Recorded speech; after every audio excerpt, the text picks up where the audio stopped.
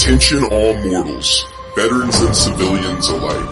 It's time to buckle up and get ready for a wild ride because you just tuned in to the Swandingo Files. Your host, Steven Swanson, is here to help you navigate the crazy world of transitioning from military life to civilian life. And let me tell you, it's a bumpy road, but with a little bit of humor and a lot of determination, we can make it through together. Well, again, my name is Brian Gibson, 26-year Army veteran. I joined the Army because my father, a 30-year Navy man, put me on a Tiger cruise one summer, and I realized I couldn't swim that well. That's funny. I like that one. My intent was to hop in, do my 4 years, get my college money, and roll out. Well, how did that work out? Well, I found a home in the Army, right? I kind of did the same thing too. Yeah. Again, I served 26 years, 8 months, 14 days, but who counts? I served as a combat medic up until the time where I got wounded, where I could no longer medically do the medic job. So then I got slammed over into recruiting so I could retire out. I had a cool sergeant major. Yeah. Why did I become a medic? Family history. I spent a lot of time growing up in a hospital. My eldest sister died of leukemia when I was like 12. So I always had in my heart to help people.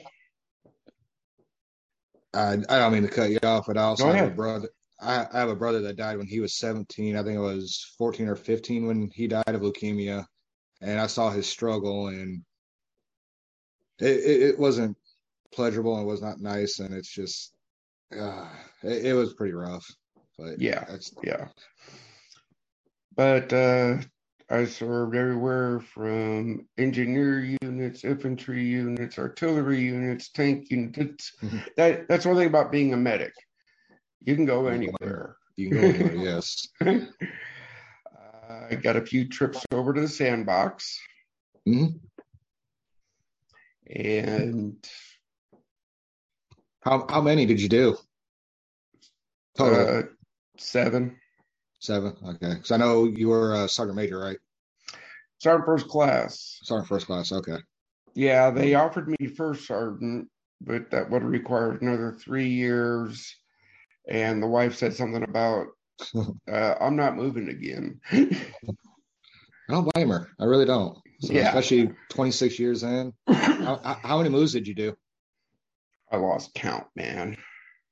Because I know I moved around just about every 2 to 3 years. I was only in for 14 and a half before I got medically retired. But every 2 to 3 years I was moving around. So same thing here. You know. Well, I don't know. Now that I've gotten out, though, I kind of find myself still moving around a little bit. So I kind of like it. So. Well, I totally get that.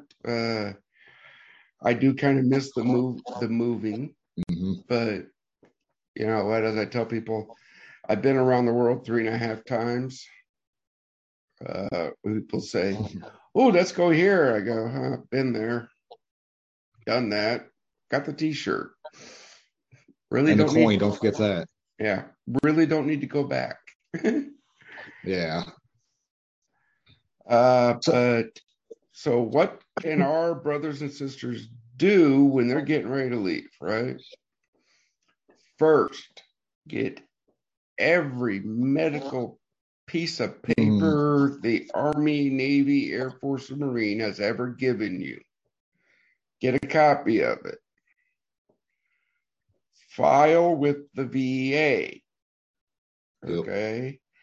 Whether you get a 0% or 100%, file.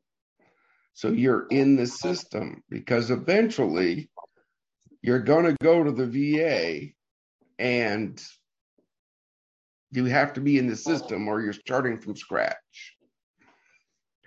My personal thing, the Army put about 10 pounds of titanium in my spine. Jesus. Oh, yeah. Like, how'd that happen? Well, I had a back issue, right, after my one deployment. Mm-hmm. And that's where I got reclassed into recruiting. Well, seven years ago, I had a small stroke. And when I was at the hospital, they put me through all the head scans and all that, right? Next thing I know, these doctors come running in with backboards and neck braces going, do not move. I'm like, scary. Okay. Do you know you have a broken neck? Whoa. I said, excuse me? Apparently, my last deployment, when the IED went off, threw me up against that big armored vehicle. I hairline fractured the base of my neck. I walked around with that for years. I'm just thinking, oh, it's sore back. No pain, or just sore back? No, like sharp shooting pains? No. Just wow. I figured you'd be kind of like popping opioids and all this other stuff. Or excuse me, in the Army Motrin. Sorry. No, but so that happened about 3 years before I got retired out, right? Mm-hmm. It took the VA a year and a half to determine if it was service related. That makes no sense. Yeah. You didn't, clearly there's no paperwork coming in with it. I mean, you were a recruiter. You know what gets put in the paperwork before they join. Mm-hmm. And the way they document everything now while you're in compared to, well, I know it was a long time ago, but still, they had every piece of paper. The Army paid for it, everything. Wow. They were just trying not to pay you. Oh, yeah. Well, that's the biggest problem our brothers and sisters have, is the bureaucracy. Yep. That's why I tell everybody, file. Yes. If you get a 0%, you get a 0%. But at least you're in the system. So when you became a 79 Romeo, so you were a 68 Whiskey first, then 79 Romeo. Did you just start off as a regular recruiter then, of course, or? Yeah. Okay. Well, did you have... yes and no. Excuse me. Again, they were getting ready to med board me because I couldn't do the medical job. Yeah. Right.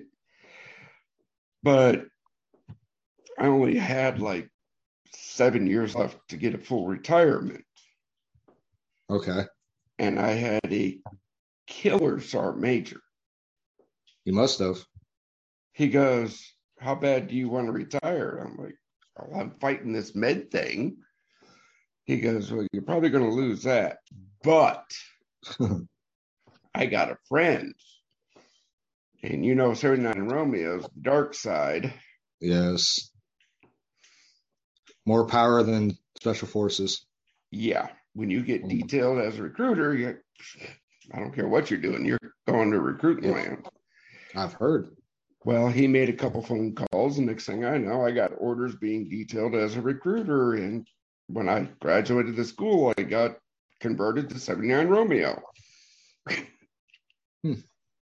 least you got the option. Well, at least you got the option to stay in, because when they told me I was getting medically retired, I was at 14 and a half. I was in E7, Penn E7 a couple years ago, and they didn't give me an option to retire. I had already been a recruiter before, and I went back to my job as a cavalry scout. Well, and we loved our medics, though, by the way. Trust me, we loved our medics. So, yeah. Again, I'm blessed with, I've had good commanders, I've had bad commanders, right? we're talking 79 Romeo. Okay. That's the Black Ops of the Black Ops. I'm not asking how Sergeant Major did it. All I know is I got my pension and That's good. And did I like recruiting? Yes and no. Where did you recruit out of? I started in Harrisburg Company. Then I went up to Fort Drum Company. Then I came down here to Clarksville Company. Where's that one at? Headquartered in Nashville. Okay. That wouldn't be a bad area, honestly. Well, no, I was up north in Paducah, Kentucky. Oh, okay. The high end of the battalion. Yep. And yeah, I did my station commander time. So, did you ever actually work at the company, or were you just recruiter, station commander, stuff like that? I was recruiter, station commander. I got to play field first a few times. Okay. It was like, hey, we got 3 months before our new first sergeant comes in. You got to come to the company. For what? You're the field first. No, I don't want to be. So when you were getting ready to leave after, so 26 years in, 2 years out, you can start planning your retirement, all that stuff. When did you actually start planning, like, hey, I'm getting out, I'm going to be done soon, I need to start getting things lined up on the outside for the outside world? Oh, I started that 2 years out. Okay. Actually, I was on orders to go out to Texas to take over a company as a first, right? Mm-hmm. When the Army ran out of PCS money. So they froze me. And that's when the discussion with the wife was, I'm not moving again. So I dropped my retirement packet, got it all approved. And then when they unfroze the money, detailer called and said, hey, we got money, we can move you. I said, you guys don't speak, do you? I have an approved retirement packet. We ain't doing jack. I ain't going nowhere. 26 years in the Army, and I think one thing, it doesn't matter if you spent 1 day or 26 years, the military does not communicate within its own ranks. Mm-hmm. So I spent really about the last 10 months, basically, because I went and got my retirement physical and all that stuff within the year. So I spent about the last 8 months just going around to the company teaching and basically not doing jack. That's not too bad, I guess. I mean, you get to run around a little bit. Yeah. So you're married, of course. Do you have kids still at home, or? No, I have a 32-year-old son and a 29-year-old daughter. Jesus. Yeah. How old are you? I honestly didn't think you were that old. Old enough to know better. But still too young to care? Yeah. My son, he is a wounded warrior. Okay. So he's is he still in now, or is he? Oh, no, medically retired. Okay. IED.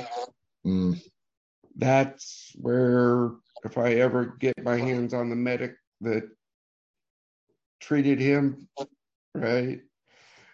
Yeah, him and I gonna have serious words. IED goes off, rolls his vehicle. He's unconscious for up to a minute. Oh, just take some Motrin, you'll be okay. Yeah. Really? Yeah. And I mean, what would your son join as?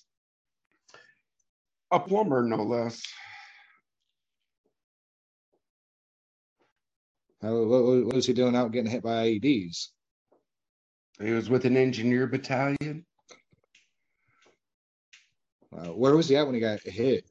Or what country? Which one of the countries? Afghanistan or Iraq. Iraq, okay. Yeah.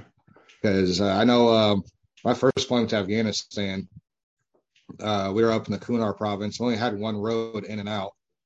And so in order for the Afghan Border Patrol and the Army to get supplies, they had to have this huge, massive, called clip come up. And by the time they got up there, everything was shot up.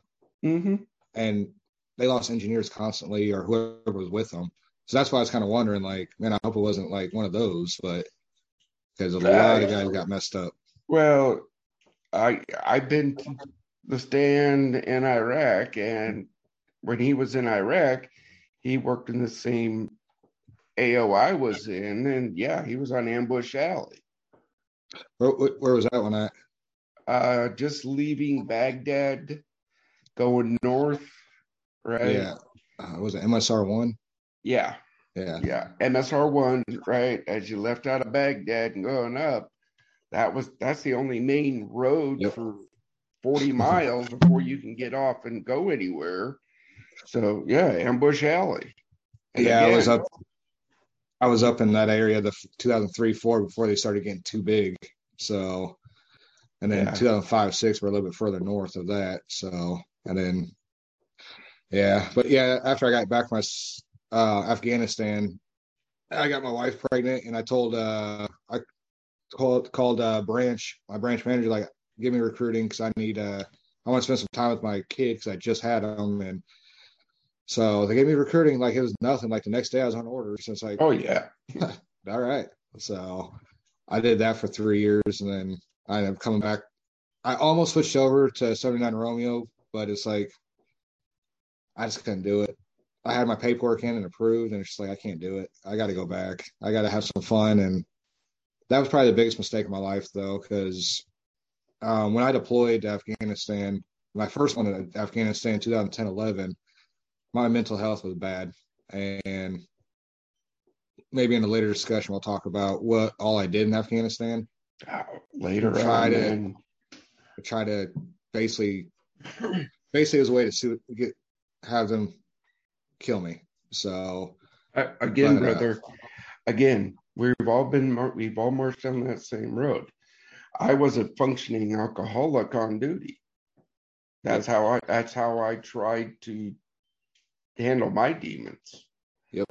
I tried to drown them. You know, this led to me almost becoming a statistic. Yep. Well, funny you say that. My brother-in-law actually is a statistic. He died of alcohol about 2 years ago, and me and him served together in 2003-4, and then our roommates out of Fort Riley together back in 2004-5 before he left for Fort Lewis, Washington. So yeah, he 2 years ago. So this is what led me to start Project Diehard. And so when you got out, how long before you started Project Diehard?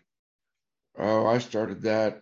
That was in the planning stages when I knew I was going to do this 2 years before I retired.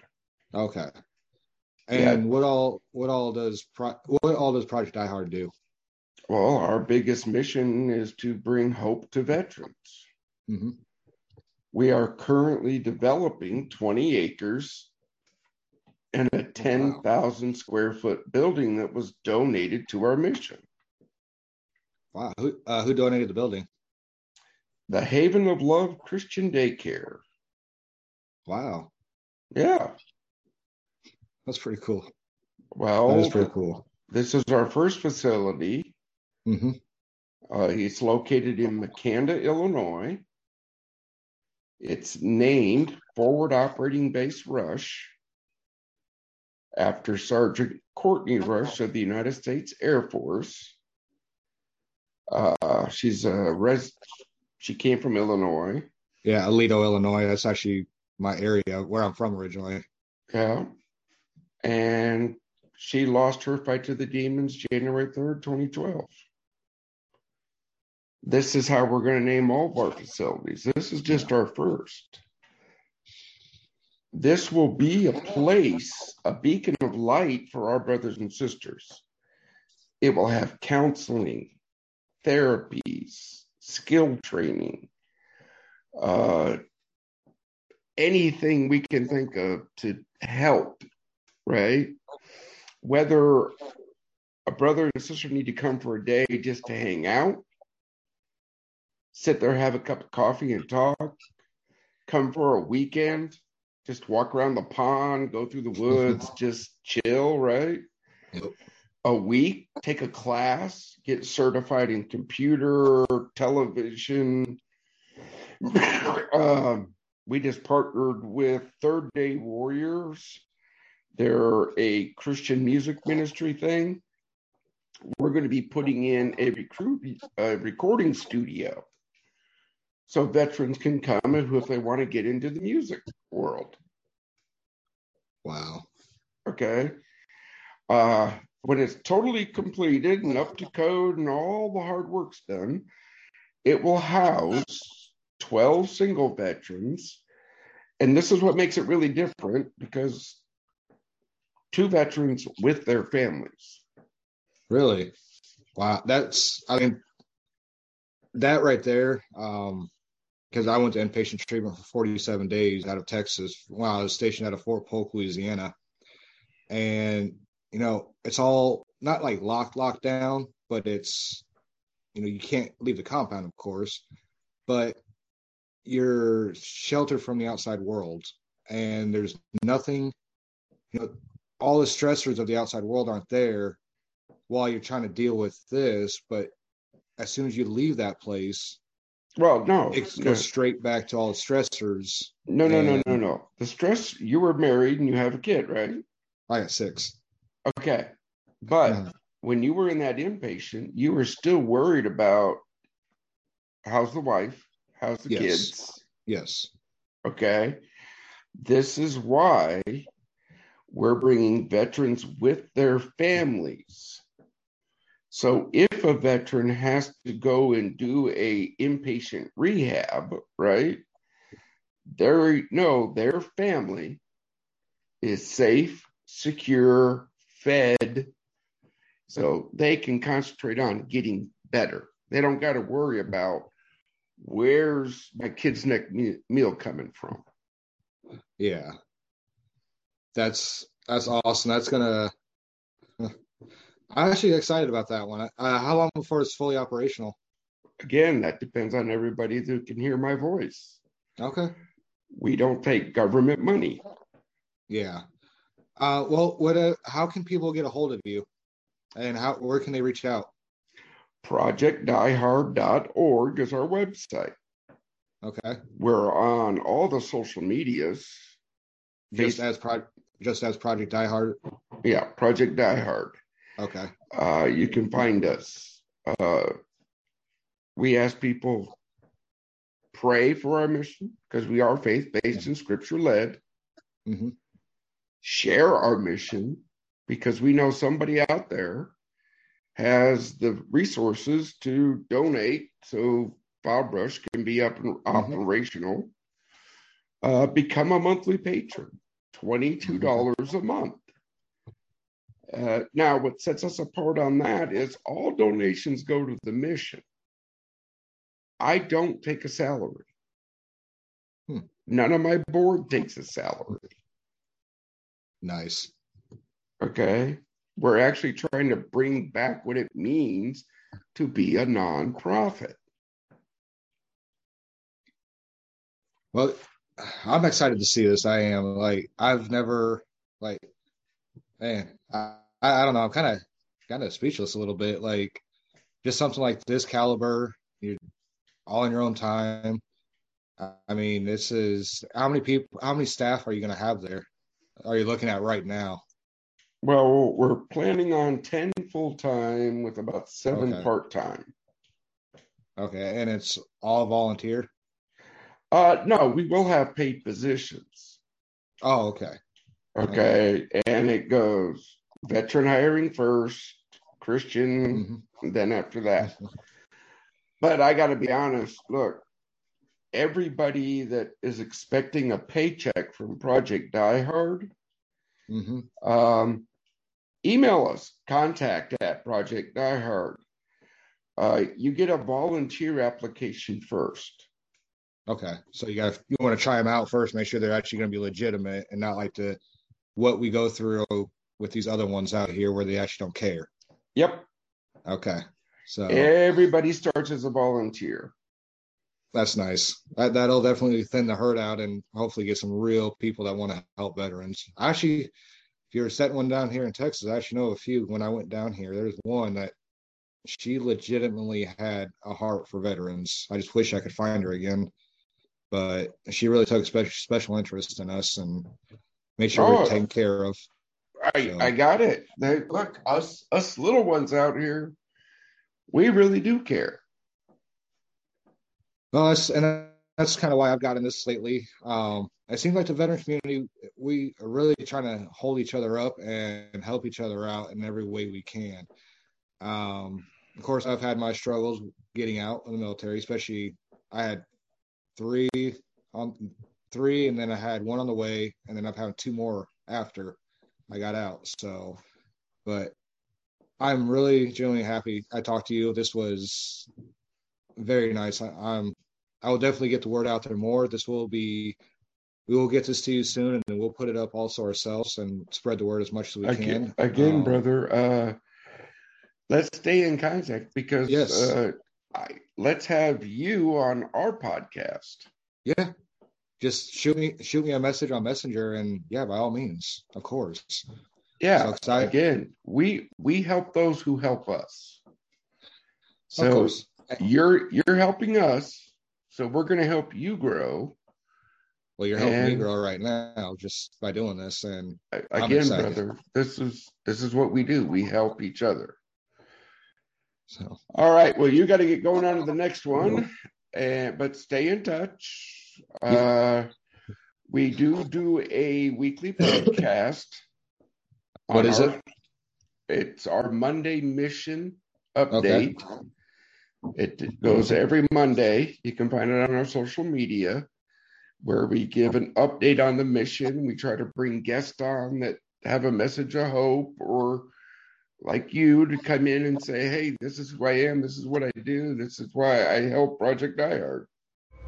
Well, folks, that's all we have for today's episode of the Swandingo Files. I hope you've enjoyed this journey with your host, Steven Swanson, as much as he enjoys recording it. Remember, transitioning from military life to civilian life is tough, but with a little bit of grit, a dash of humor, and a lot of determination, you can overcome any obstacle. So until next time, keep on trucking and keep Swandingoing.